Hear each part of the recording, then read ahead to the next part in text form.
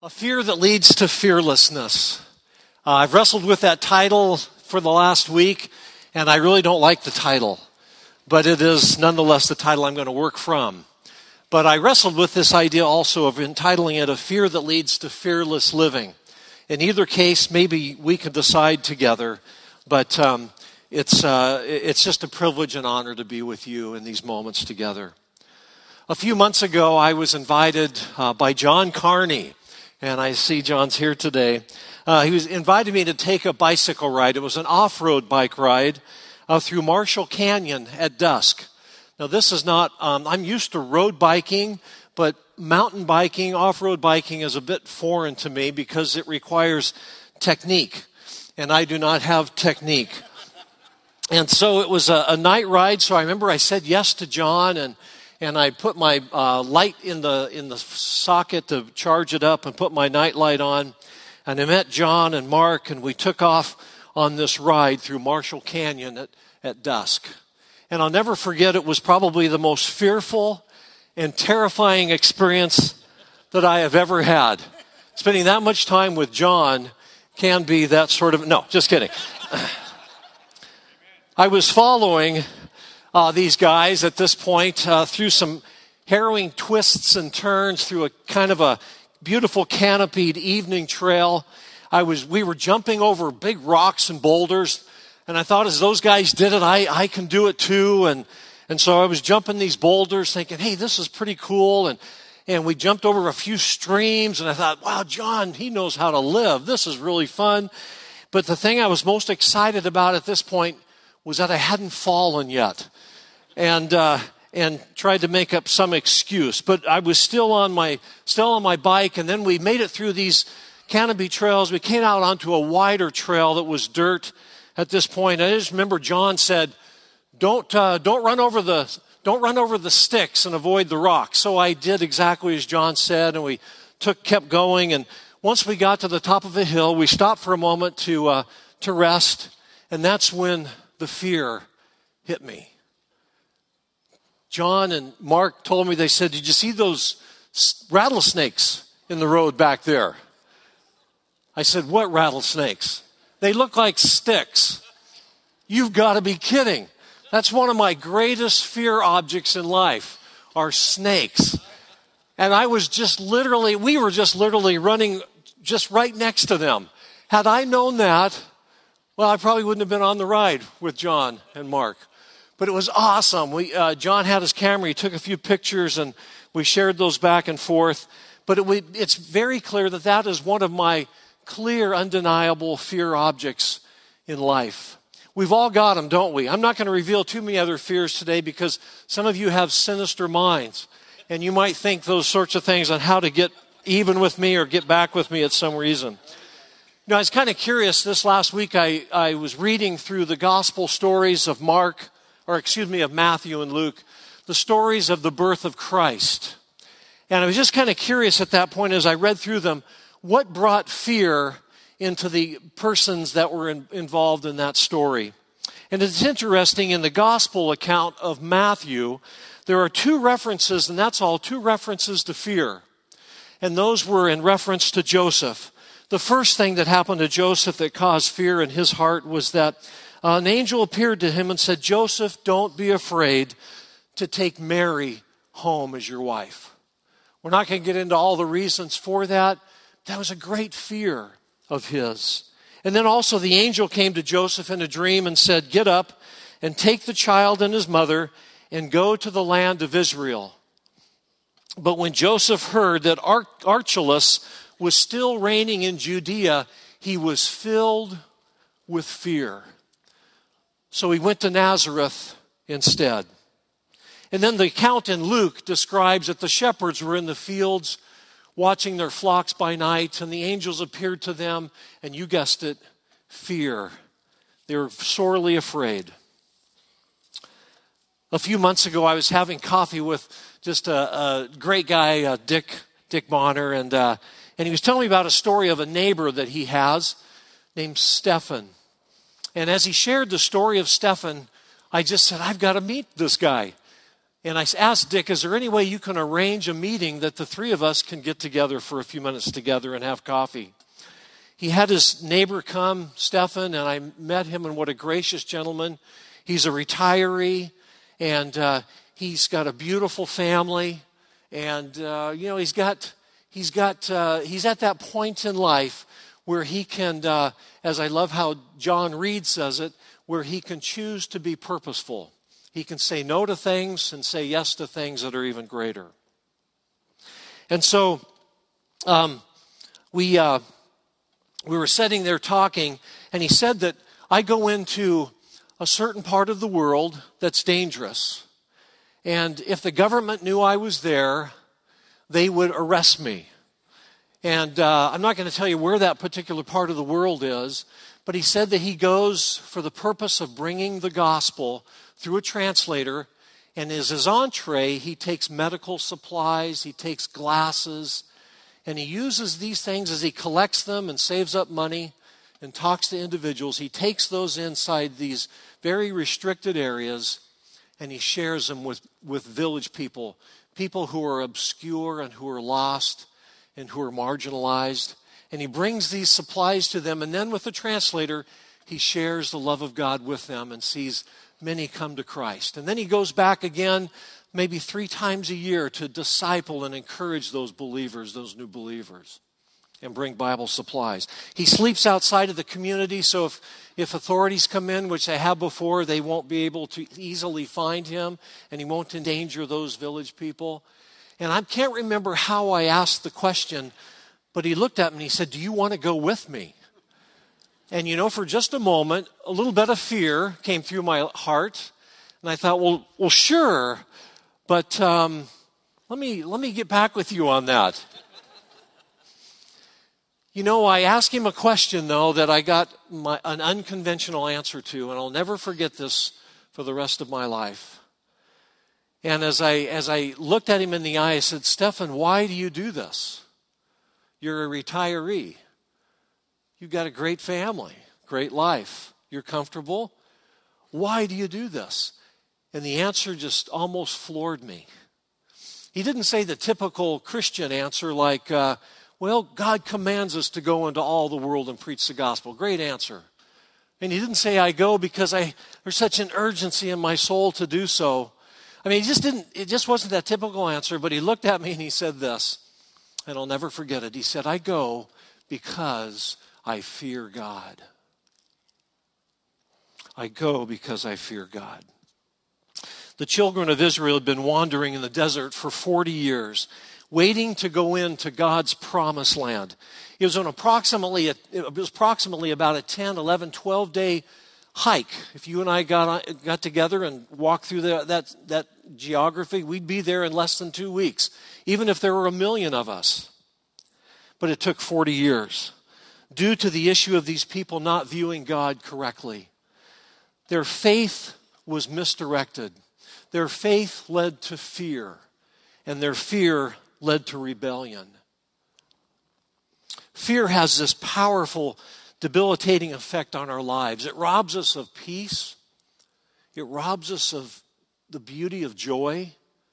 It robs us even of our health. And it can even ultimately rob us of our lives. One day a gentleman was walking outside the city on his way to a graveyard shift. And as he walked out, he ran into death. Death had been personified. And he looked at death and he said, "What are you doing?" And death said, "I'm going in to take 10,000 lives tonight into this large city." This man said, "You can't do that." And death said, "You bet I can. That's what I do." They separated and parted. The man went to work, and death went into that city to claim those 10,000 lives. On the way out of the city, death ran into this man as he was getting off work, and there must have been 70,000 people following death outside of this community. And this man was bold, and he spoke to death, and he said, "You told me that you were only going to take 10,000 tonight." He said, "Well, that's what I did. I took 10,000 by natural causes, but the other 60,000 died of worry and fear." You see, it has a powerful effect on our lives. The Bible predicts that as we move towards the last days, that things will actually get worse. In Luke chapter 21, speaking in the last days, it says this, that men's hearts will fail them for fear of the things that are coming upon the earth. Now, interestingly, the Bible commands us over and over not to fear and to stop fearing and to be anxious for nothing. And this is certainly the most common and prevalent command in all of Scripture in the entire Bible. And yet it's possibly the most violated command also in Scripture. You know, if I were to ask you right now just to pause, to close your eyes, to think for just a moment, what is your greatest fear or fears that you brought into this worship center today? If you can, just think about what that fear or fears might be. It might be a situation or a circumstance. It might be a person. It could be so many different things, from a health crisis to a family relationship that's gone south, to the worry over a wayward teenager, to whether or not there'll be Social Security when you really need it. I mean, we could just go on and on and on. What is your greatest fear or fears? The Bible commands us not to fear. The most interesting paradox occurs in Scripture. On one hand, we have all these commands that tell us not to fear, and yet on the other hand, we have this explicit command that says to fear God. So how do we reconcile the two? Let's take a look real quickly at Psalm 25:14. Psalms 25:14 tells us that the secret of the Lord is for those who fear him. Psalms 103:17 says, but the loving kindness of the Lord is from everlasting to everlasting on those who fear him. Proverbs 14:26, in the fear of the Lord there is strong confidence, and his children will have refuge. So we have multiple commands in Scripture not to fear, and yet on the other hand we have this strong foundational commands to fear God and to make him the central theme of our lives. I want to suggest that these two commands are very much related. We can't keep the first command to fear not unless we keep the command to fear God. If we obey one, we will automatically obey the other. We're all fearful of something. It's something that we think about. It's in our minds. In fact, today, I'm so glad we don't have one of these kind of registers, if you will, that would gauge and record how much we fear or how much we worry about something or some circumstance or someone. If that were registered and readable and legible on our forehead, we'd probably be very embarrassed to see one another. You mean you worry and you fear that often, that much? Well, we're all fearful of something, of someone. The fear of objects or situations or circumstances has a power over us, and it can alter our lives. It can reach deep within our lives, and it can impact us in a very negative way. And throughout all of history, I think probably the greatest fear of all mankind is the fear of death. Now, when you talk to folks who have a strong faith in the Lord, they don't really fear death because they have a clear perception of what is waiting for them in heaven. But when they're honest, they do tell one another that their fear of what they must go through before they go home to be with the Lord. Now this is interesting. The exact same word used in the Bible for fear, the fear that we possess towards a fear object or a situation or a circumstance, is the same word used for fearing God. It's the same word. This fear of God, however, does not produce fright. Take a look at 1 John 4:18. It says this, there is no fear in love because perfect love casts out fear, because fear has punishment. And he that feareth is not made perfect in love. There is no fear in love because God is love. What does fearing God in the Bible mean? I think we all know what it means. What does it mean? It means to respect. It means to reverence God. To recognize that He is in full control. He is great and He is greatly to be praised, and yet His greatness is unsearchable. And we are to, in reverencing God, in fearing God, we are to not only recognize His greatness, but in response to that, we should be doing this: surrendering to that power, yielding our lives to that great God, and allowing Him to conform our lives into His image and not ours. So I think we all know what it means to fear God, but maybe the question today really is this: have I surrendered to the power of this great God? I mean, really surrendered to it. Well, as the children of Israel are standing poised to take the promised land, they're standing outside at Kadesh Barnea, ready to possess the land. It's been 40 years of wandering, and now it seems like the wandering is just about over. We're at the conclusion of this. And God asks for 12 people, 12 individuals, one from each of the tribes of Israel, to go into the land and to be spies. Check out the land and see what's there. Well, I'm sure you'll remember the results. The 12 go in. However, only 2 of them come back with a favorable report: Joshua and Caleb.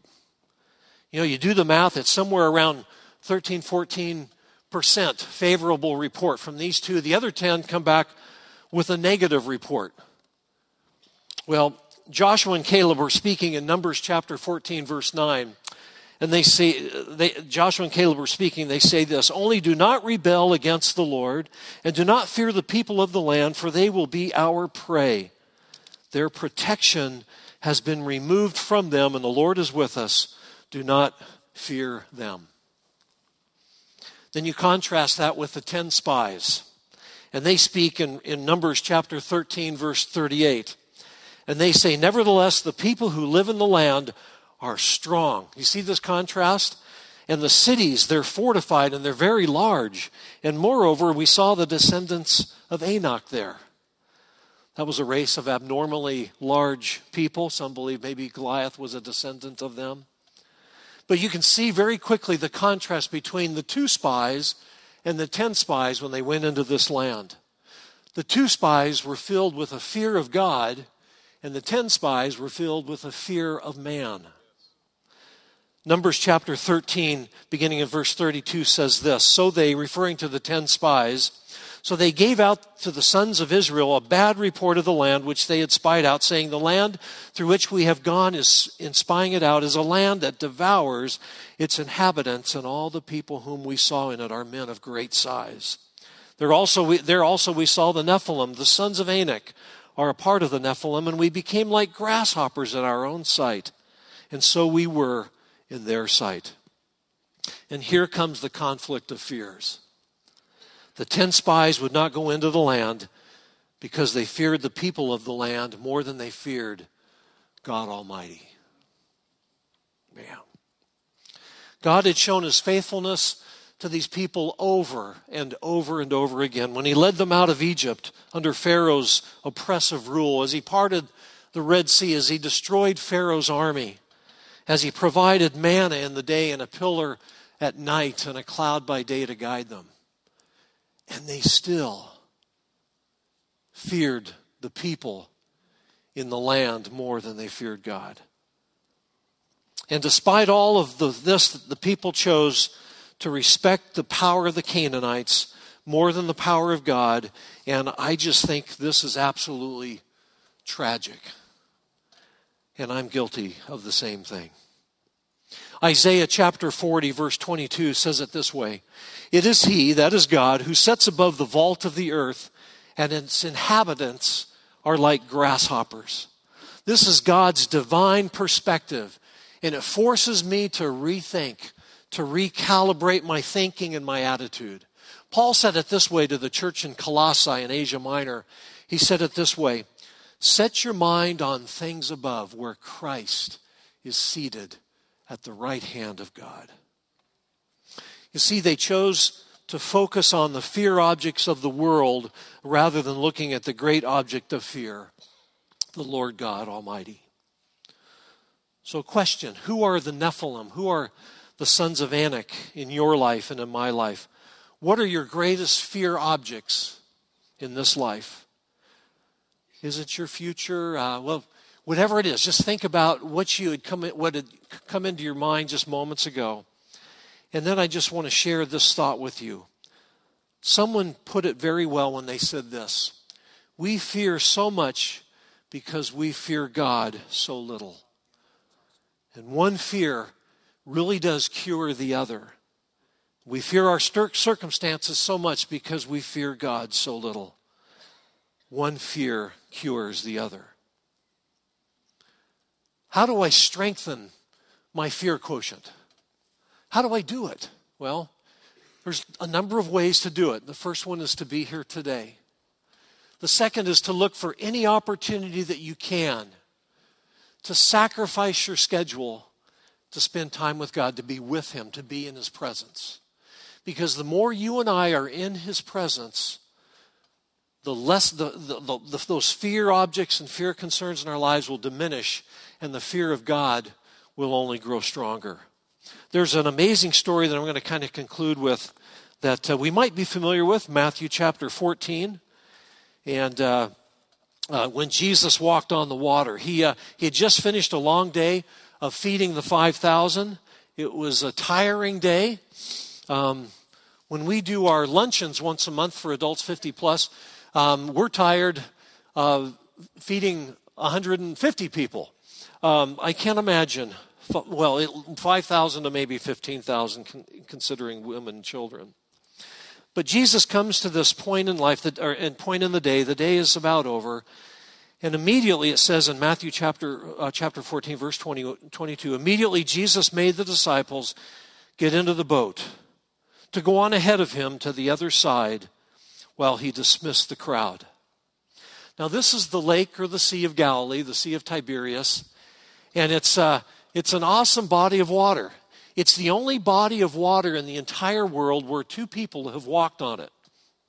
You think that would probably happen maybe on the Salton Sea or close to us or the Dead Sea where there's lots of salt. But no, it didn't happen there. And so Jesus, long day, sends the disciples out on the boat. The Sea of Galilee is maybe 4 to 6 miles wide, maybe 10 to 12 miles long.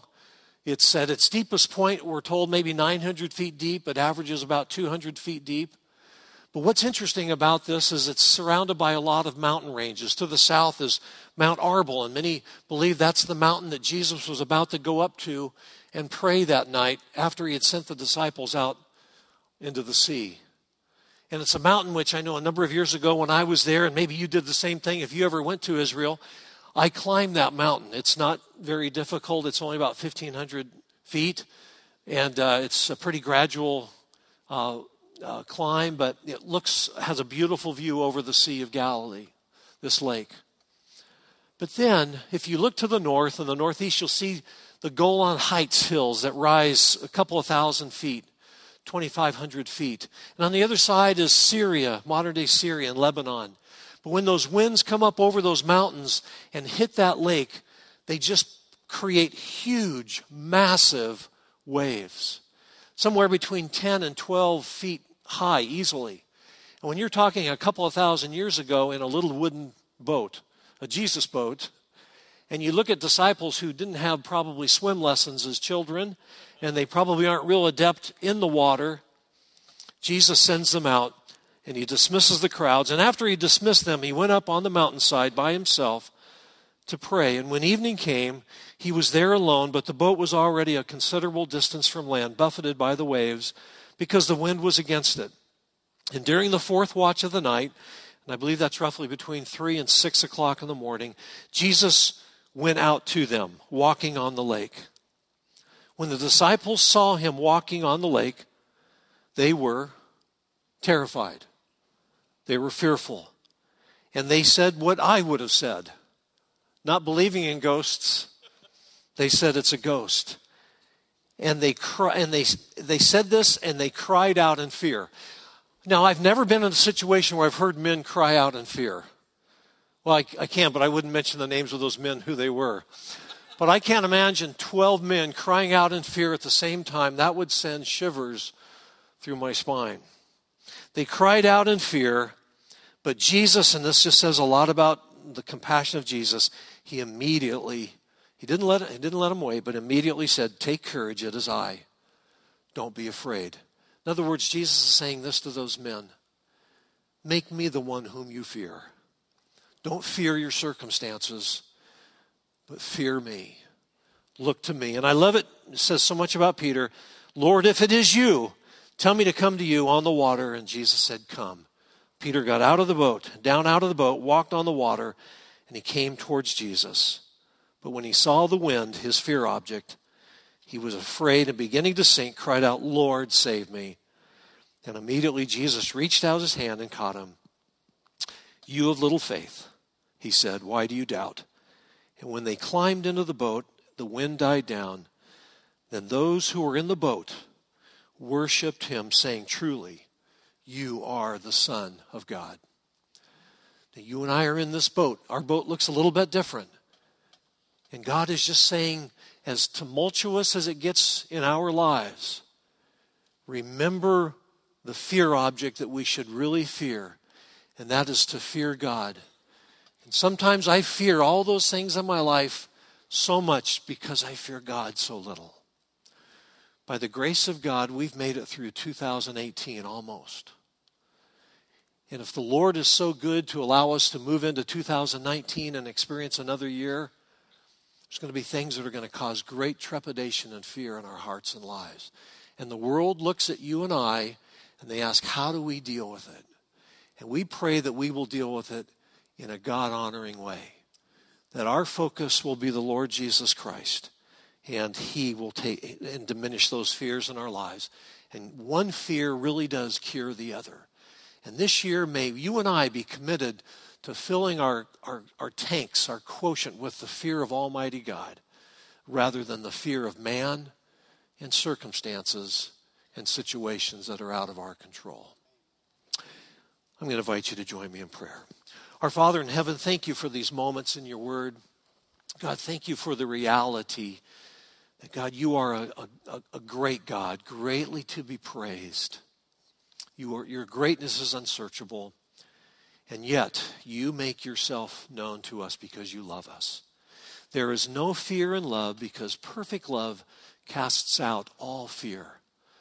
God, may we spend the rest of our lives getting to know you as we've never known you before. And may we practice what we preach. May we live out what we know. And God, may we, as Paul told the church of Colossae, may we set our minds, our thoughts, our affections on things above where Christ is seated at the right hand of God. You are in control. And God, we want to trust you. And we want to have that wholesome, beautiful fear of you today and each day of our lives. Lord, we thank you that you're in charge today. And we place our faith, confidence, and trust in you today. And we pray these things in the strong name of our Lord and Savior, Jesus Christ. Amen.